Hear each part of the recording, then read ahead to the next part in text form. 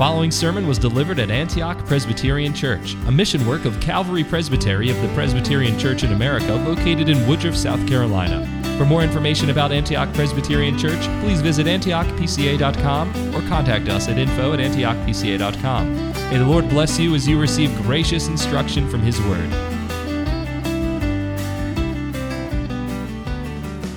Boys and girls, have you ever been in a room with a king or a queen, maybe the President of the United States, a great emperor or a sheikh or something like that?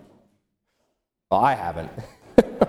But from what I understand, when someone like that enters a room, everybody stands up and gives a visible sign of honor to that person, like a salute or a curtsy or a bow or something like that. And if you were in a room and you weren't looking at the door and you saw everybody around you stand up and give that kind of sign to somebody who entered the room, you would know that somebody just came in who was worthy of honor and respect, either by station or by character, one way or the other. He's important, respected, and again, worthy of special honor. However, you wouldn't know who this person was until you looked at him or you heard his name, his identity, his title. All rise, for the king is here. Or, all stand, President so-and-so has entered the room. Well, in the first two chapters of Matthew's Gospel, the King of Kings arrives in the room, so to speak. And that room is a humble stall, a manger stall. And he comes in humility. His royal lineage is laid out before us. He's the son of David, son of Abraham, and he's greeted by the Magi with honor and adoration. Indeed, we do hear his name and his royal title. So in that sense, we know who he is. This is Jesus the Christ, son of David, son of Abraham. But the fullness of his identity, his beauty, his full worth and importance to us, his significance to his people, Israel, has yet to be unfolded for us. We know that he's the Messiah. He is the Christ, God's anointed one, come to save his people from their sin, even very God of very God, incarnate, born of the Virgin. And as grand and as glorious as these truths are, they're really just the outlines of who he is. Well, beginning this week, Matthew gives us more detail. He begins coloring in the outline for us. We begin truly to know the identity of this Savior and King, this very important person. So what I seek to show you today, drawing from this passage and these three Old Testament prophecies that are mentioned to us in the passage, is that Christ Jesus identifies with us in desperation, sorrow, and obscurity, or insignificance, to save us from our sins.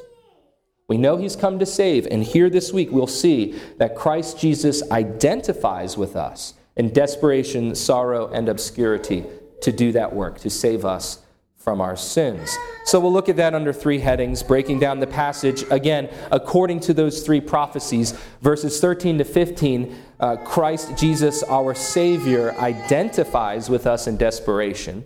And then verses 16 to 18, Christ Jesus, our Savior, identifies with us in sorrow. And then finally, verses 19 to 23, Christ Jesus, our Savior, identifies with us in obscurity, desperation, sorrow, and obscurity. It's a happy sermon this morning, isn't it? First, let's look at verses 13 to 15. Jesus, our Savior, identifies with us in our desperation. First, we see how he identifies with us, but then we see how he saves us from these things. In verse 13, it says, "Now when they," again, the Magi, "had gone, behold, the angel of the Lord appeared to Joseph in a dream and said, 'Get up, take the child and his mother and flee to Egypt and remain there until I tell you. For Herod is going to search for the child to destroy him.'" This opens up our passage with urgent desperation, doesn't it? Jesus, Joseph, and Mary, they're in a desperate situation. This isn't a little thing. We already know this.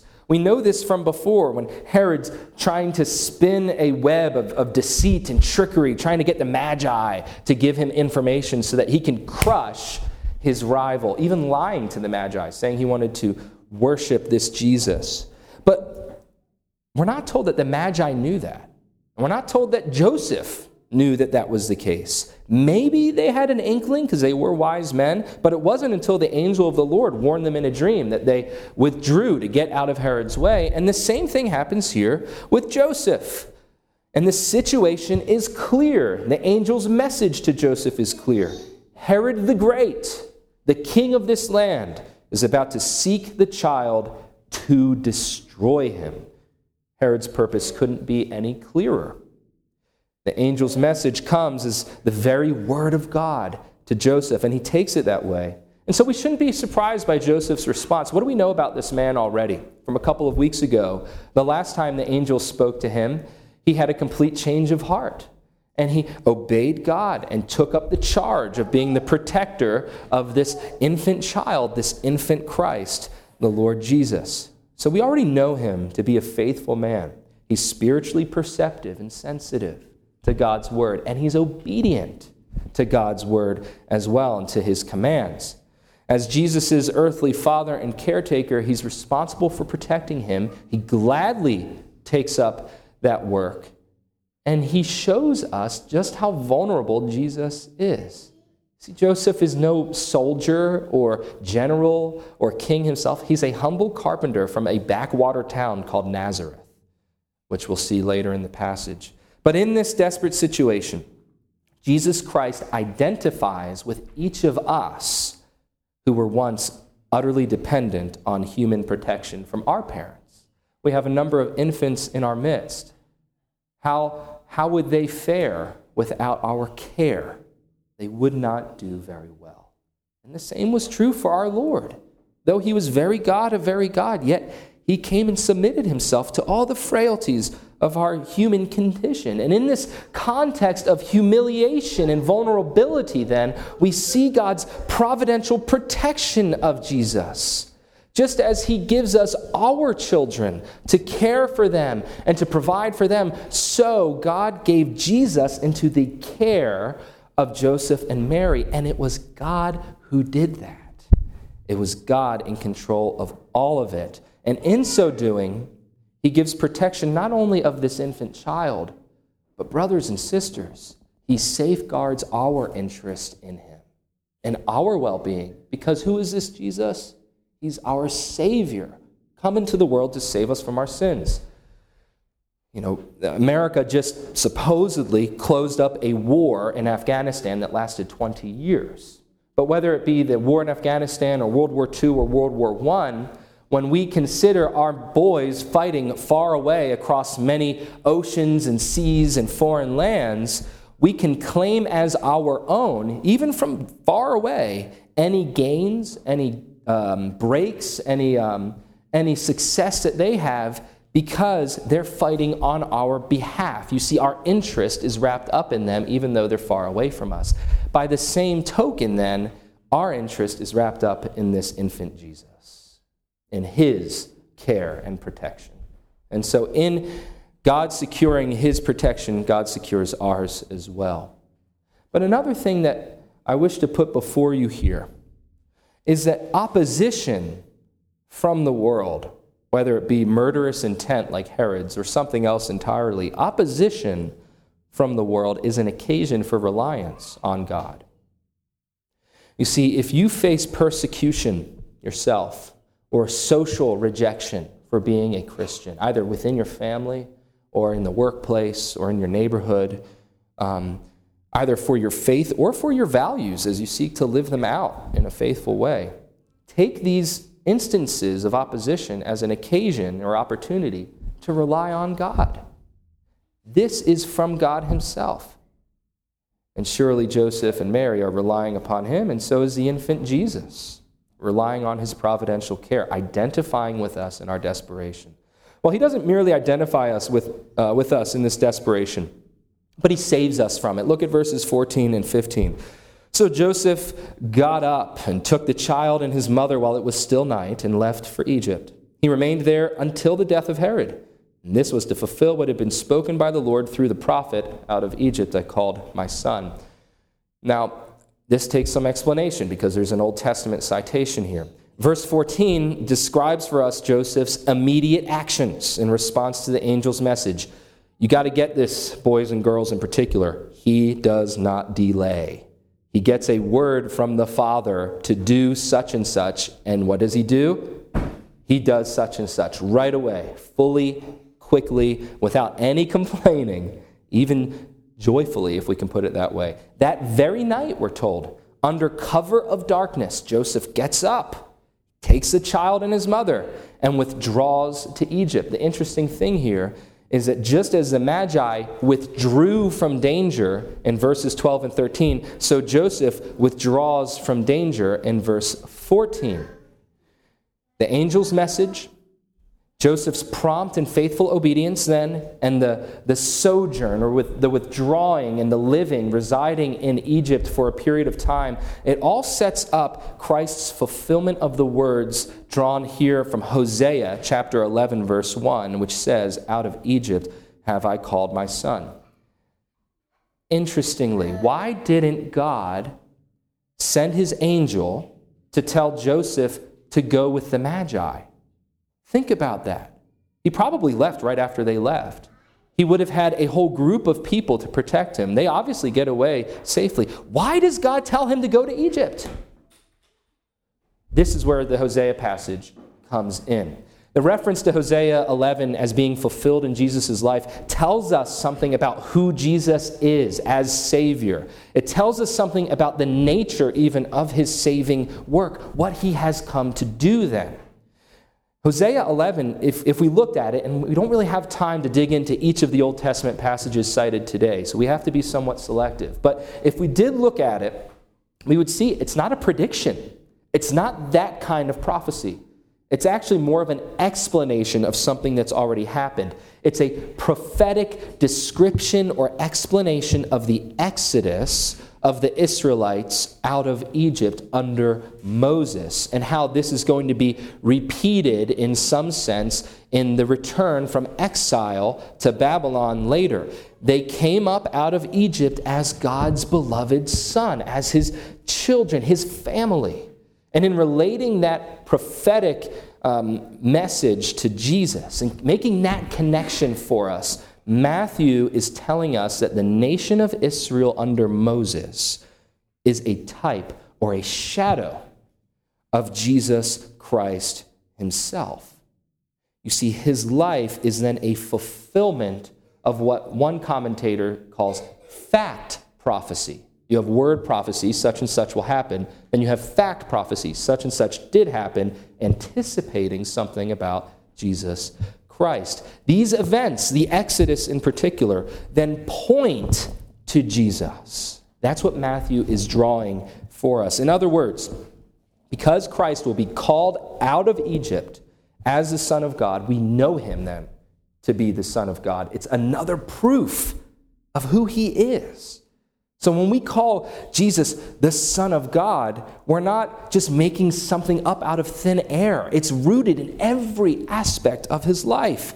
He does not merely act out the Israelites' Exodus journey, but he, in his life, identifies with them and then fulfills the purpose of their original journey, and even of their original calling out of the land of death into the promised land of life.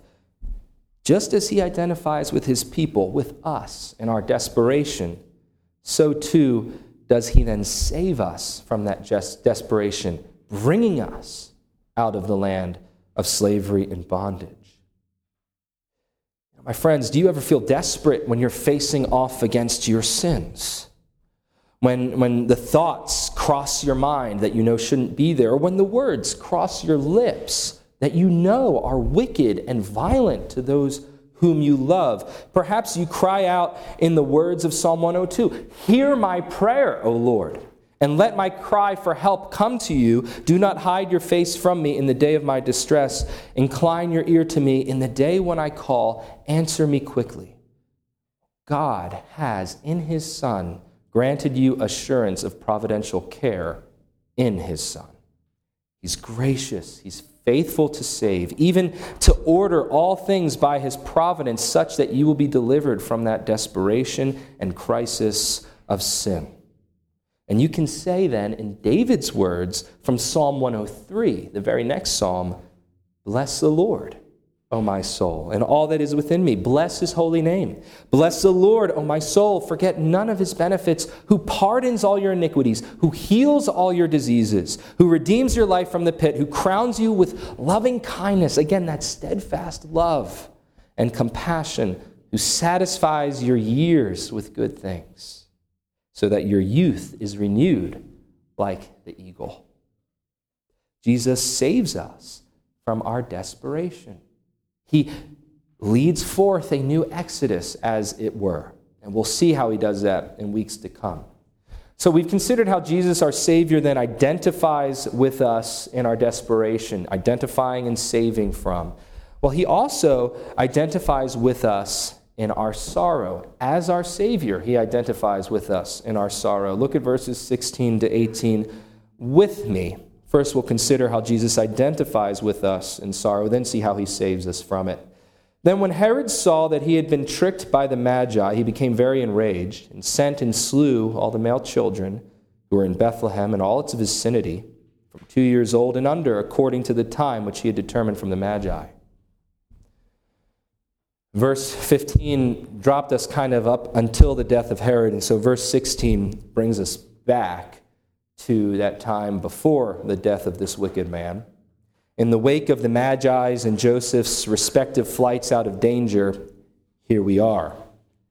After some time, it probably didn't take very long, because remember from last week, Bethlehem's only about a 2-hour walk from Jerusalem. It's not far away at all. But after some time, Herod realizes the Magi are not coming back. They're not going to report to him as he asks them to do. And he takes himself to have been played by the Magi.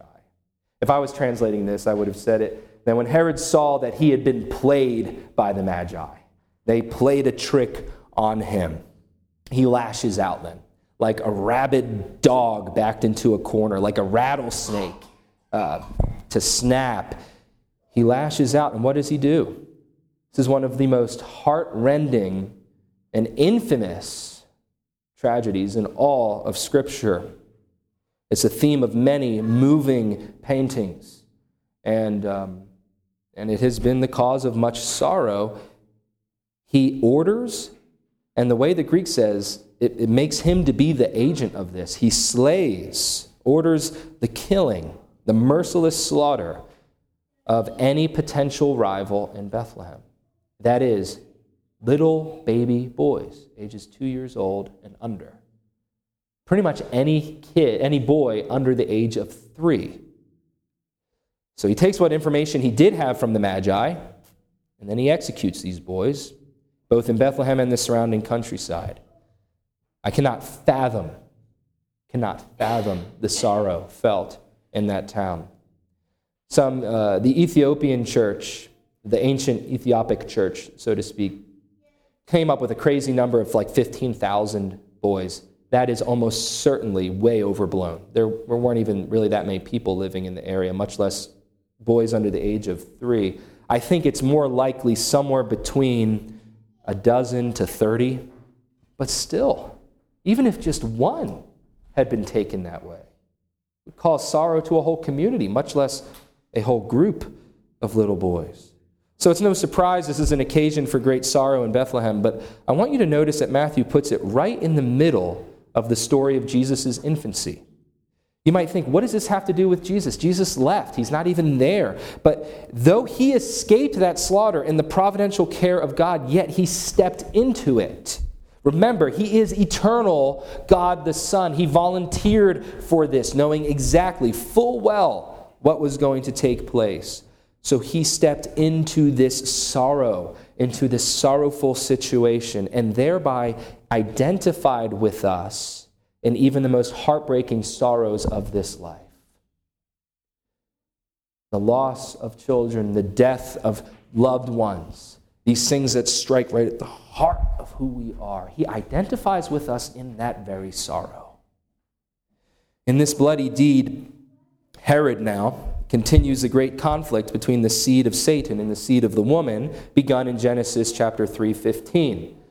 The seed of the woman shall crush his head, but the seed of the serpent shall bruise his heel.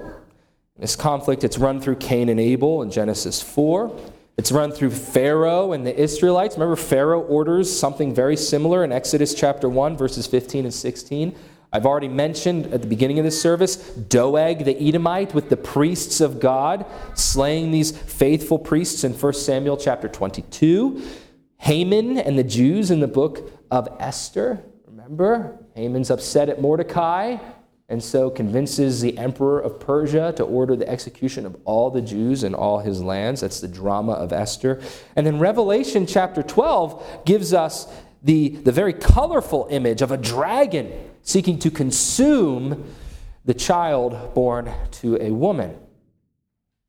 We could keep going. We could multiply examples, but we need, especially at this point, to relate Herod to Pharaoh, because that's where most of the similarity is. His evil deeds here cause sorrow that will be resolved then only by a great deliverance or exodus.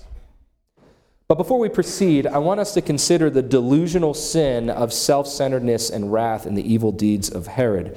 Herod the Great was a wicked man. This is proven in his response to not getting his way. He did not get what he wanted, so he kills a bunch of people. But what about you? How do you handle disappointment, frustration? How do you react when you don't get your way?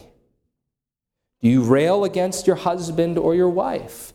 Do you take it out on your kids? Do you lash out at your brothers and your sisters at home? Do you grumble against your boss or against other authorities? In other words, do you feel entitled to getting your way like you're some sort of king, like you live at the center of the universe and everything revolves around you, and so if you don't get your way, something must be terribly wrong? That's Herod's mentality. My friend, you may not shed blood. You might not have an army to command to go take the lives of your enemies, but such responses as I've described that are very common in your home and in my home, in our workplaces, even in the church, these responses to not getting your way are very much like Herod's evil deeds. They are born out of a delusion, the delusional sin of self-centeredness and wrath. You must repent from such wickedness. But here it is. If you turn to Christ, you will find then that he offers hope out of sorrow and out of sin. He brings truth and light to cast out our delusions of self-centeredness and grandeur. He indeed saves us from sorrow. Look at verses 17 and 18 with me. Verse 17 introduces a specific prophecy spoken through Jeremiah the prophet. Who spoke it? The Lord. He's the ultimate agent, but Jeremiah is the instrument. And he says, a voice was heard in Ramah, weeping in great mourning, Rachel weeping for her children. And she refused to be comforted because they were no more. We read the whole passage, but Matthew cites only verse 15 here. This verse describes the bitter weeping, the sorrow with which Jesus identifies with us. But the broader context of that passage, what we read together in our Old Testament reading, shows us the hope that is just over, just on the other side of the event horizon here. Beyond this night of mourning and weeping and sorrow comes the light of hope. And that's what Matthew's getting at. He continues in verse 16, as we've already read, thus says the Lord, restrain your voice from weeping and your eyes from tears, for your work will be rewarded, declares the Lord, and they will return from the land of the enemy. There is hope for your future, declares the Lord, and your children will return to their own territory. In Jeremiah's context, the situation was exile, violent removal from the land, but then promise of restoration to the land in subsequent generations in the future. But in Matthew's gospel, that same message of sorrow turned into joy, mourning, in fact, the darkest mourning we can imagine, the brutal slaughter of innocent children, then turned into great deliverance and life in God's presence. The occasion of the slaughter is cast here by Matthew as a kind of tragic exile that immediately anticipates, comes before God's deliverance of his people, which is then seen accomplished not just in Christ's return out of Egypt, but more fully in Christ's resurrection.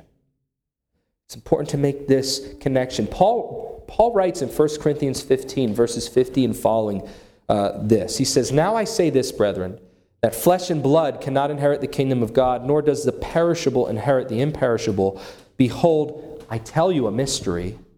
We will not all sleep, but we will all be changed in a moment, in the twinkling of an eye, at the last trumpet. For the trumpet will sound, and the dead will be raised imperishable, and we will be changed.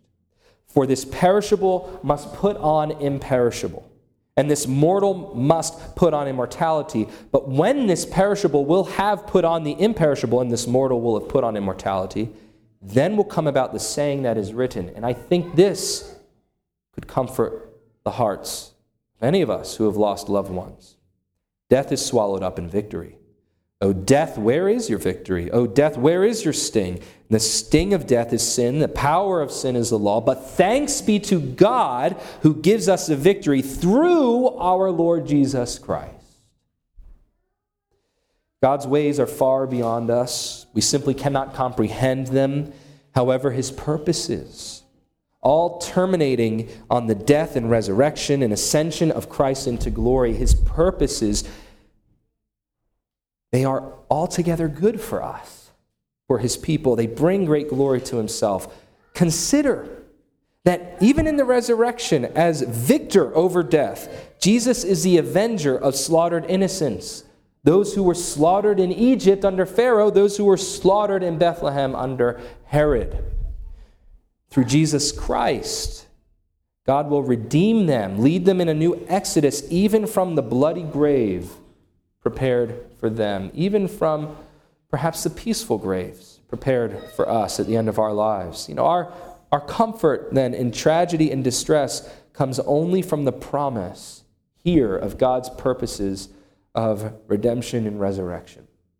From the depths of woe, he's heard our cries. He will redeem us, his people, from all our iniquities that lead to death and exile and separation from him. He will indeed deliver us from all his and our enemies, death at the head, who seek and sometimes seem to bring about our destruction.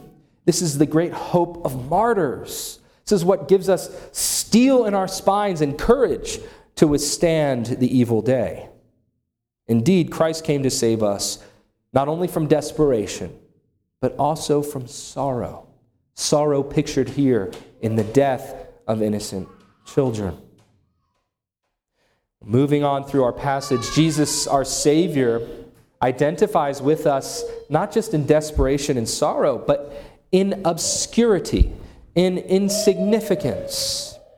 He identifies with us in our obscurity, looking at verses 19 and 20. Now we flash forward. "But when Herod died," this perhaps was a few months or a couple of years, we don't know how long, "behold, the angel of the Lord appeared in a dream to Joseph in Egypt and said, 'Get up, take the child and his mother, and go into the land of Israel, for those who sought the child's life are dead.'" Returns to the perspective of Joseph after the death of Herod. By the way, the historian Josephus tells us that Herod suffered a brutal and disgusting death from an unspeakably horrible physical disease. I won't even describe it for you. It is nasty. But the grammar here in verse 19 and 20 is identical to verse 13. So we know we've entered into a new chapter, as it were, in Joseph's life and Jesus' life. Now the angel instructs Joseph not to flee, but to go. It says simply go. There's immediacy. He's supposed to go now because it's been the event has come to pass. Herod's gone. But there's not the same fever pitch of urgency. He can prepare a little bit more. But the angel doesn't leave it at that. I love how the angel speaks to him. In God's words to Joseph here, he gives an explanation. Or he gives a justification for his directions at the end of verse 20. His point, notice he doesn't mention Herod's name specifically. His point in not mentioning Herod directly here, and even taking the focus off Herod by saying those who sought, is to emphasize that the danger has passed. By the end of verse 20, Jesus is set now on a course to a remote town in the north of Israel, in the land of Galilee, where he will live in relative obscurity and insignificant life until his public ministry commences. And in this movement out of Egypt and up to Galilee, Christ identifies with his people, the lowly, the humble, the obscure of this world. He doesn't return to Jerusalem or even to Bethlehem. He returns to some backwoods town. God is sovereign over the course of nature, over the affairs of men, but he's also abundantly gracious. And we see that in the angel's speech, not only here, but in each of his speeches to Joseph. And this is the last one that we have in Matthew's gospel. God, when he speaks to us, he comes and he speaks with clarity. He considers our capacities as mere men. Notice, he doesn't throw Joseph into wild ecstasies or overwhelming visions. Nothing even as grand as what he put to Daniel and Ezekiel. He simply directs him. But then he gives him an explanation. He gives him a rationale. He's very gracious in doing that. And in doing so, he not only he doesn't simply force Joseph's will to obedience, but he brings it along. He inclines his will to obedience. He does the same for us. He explains why it is he wants us to do what he commands us to do. His directions are almost always like this. The fifth commandment, honor thy father and thy mother, that thy days might be long in the land which the Lord thy God is giving thee. Consider the Beatitudes. We'll get there in a little while, but blessed are the pure in heart. Why? Because they shall see the face of God. And so on. Our larger catechism calls these express promises. The rationales, the reasons that God gives for our obedience. Give heed to these reasons. Children especially, I know you frequently want to ask your parents, why? Why do I have to do that? And sometimes we say, either out of exasperation or what, we say, because I said so. Well, God is much more gracious than us. He actually gives us reasons, so pay attention to them.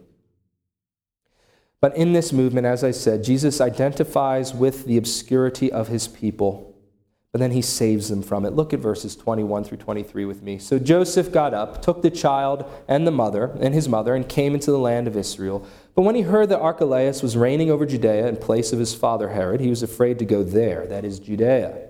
Then after being warned by God in a dream, he left for the regions of Galilee and came and lived in a city called Nazareth.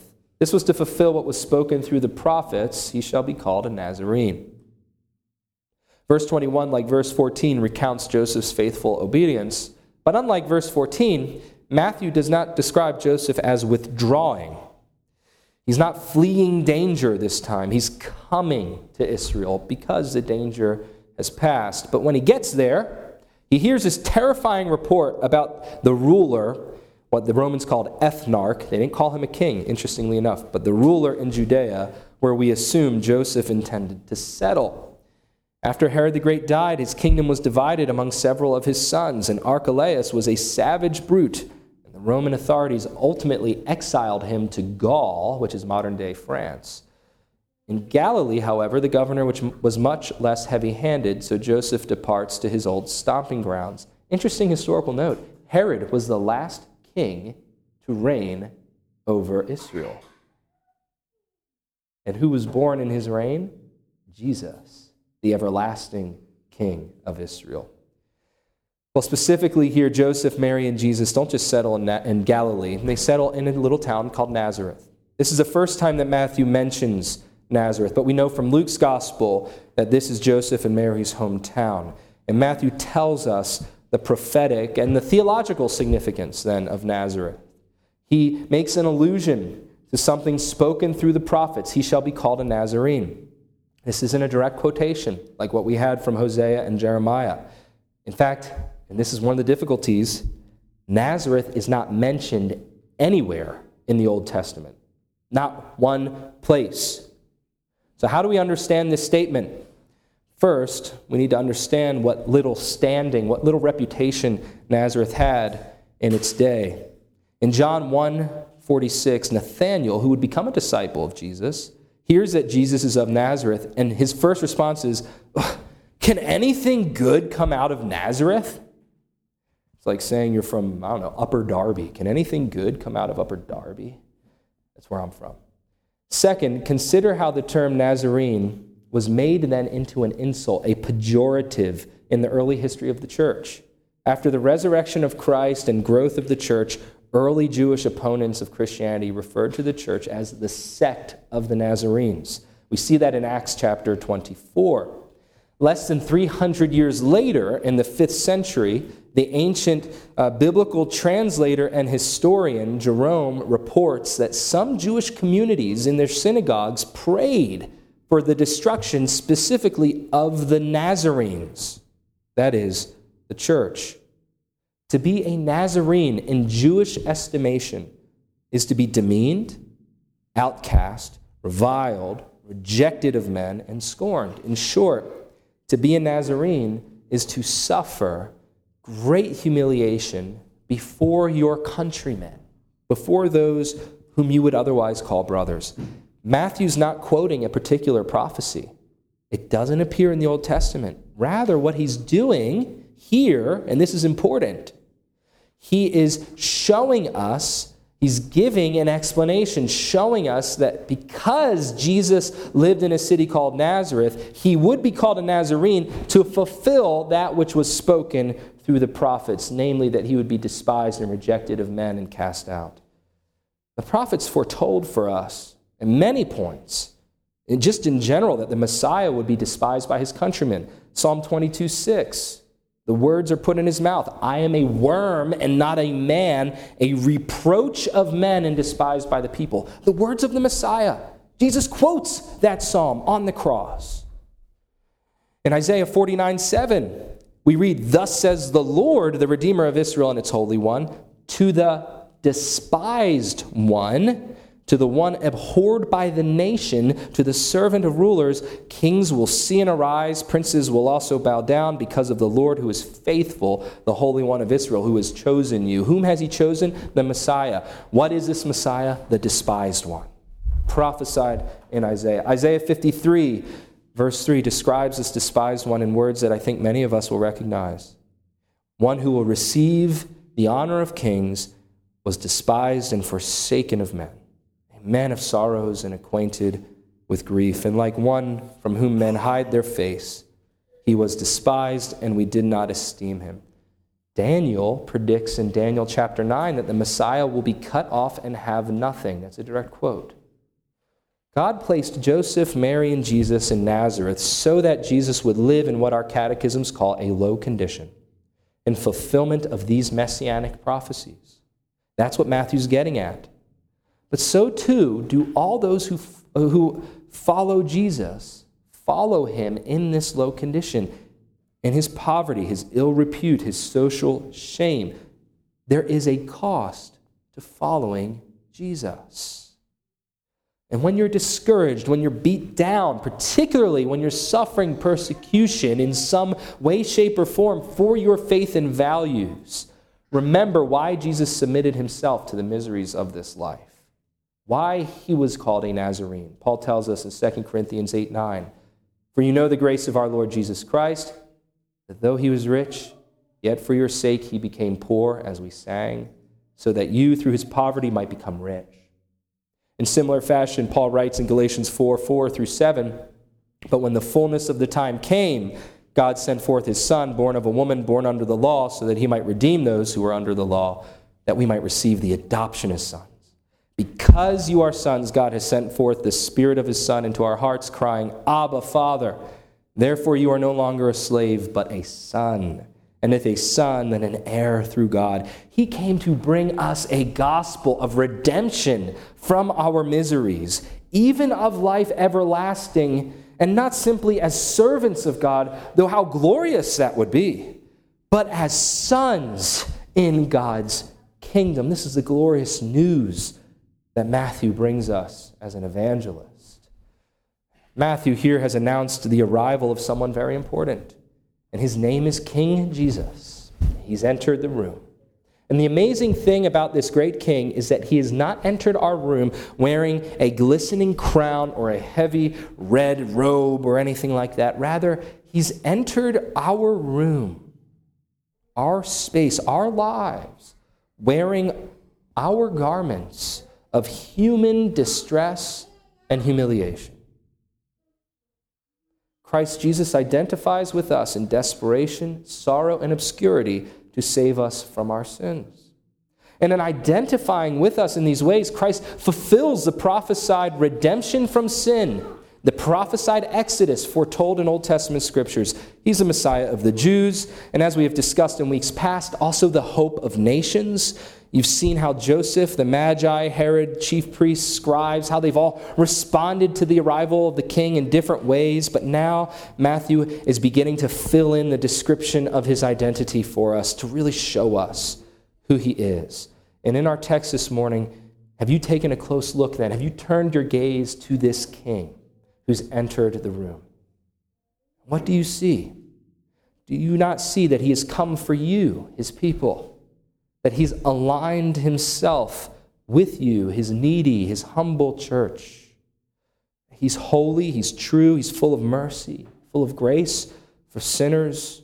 This is Matthew's point. He comes to bring redemption. He humbled himself, entrusted himself to the often cloudy, but always true and sure providential care of God to make known his salvation to all the world, to secure for us redemption, to present his people to God in the beauty of holiness. The name of our King is Jesus. That's his identity, for he has come to save his people from their sins. Thank you for listening to this sermon from Antioch Presbyterian Church. We are located in the historic Cashville community of Woodruff, South Carolina, near the intersection of South Carolina Highways 101 and 417. For more information about Antioch Presbyterian Church, please visit antiochpca.com.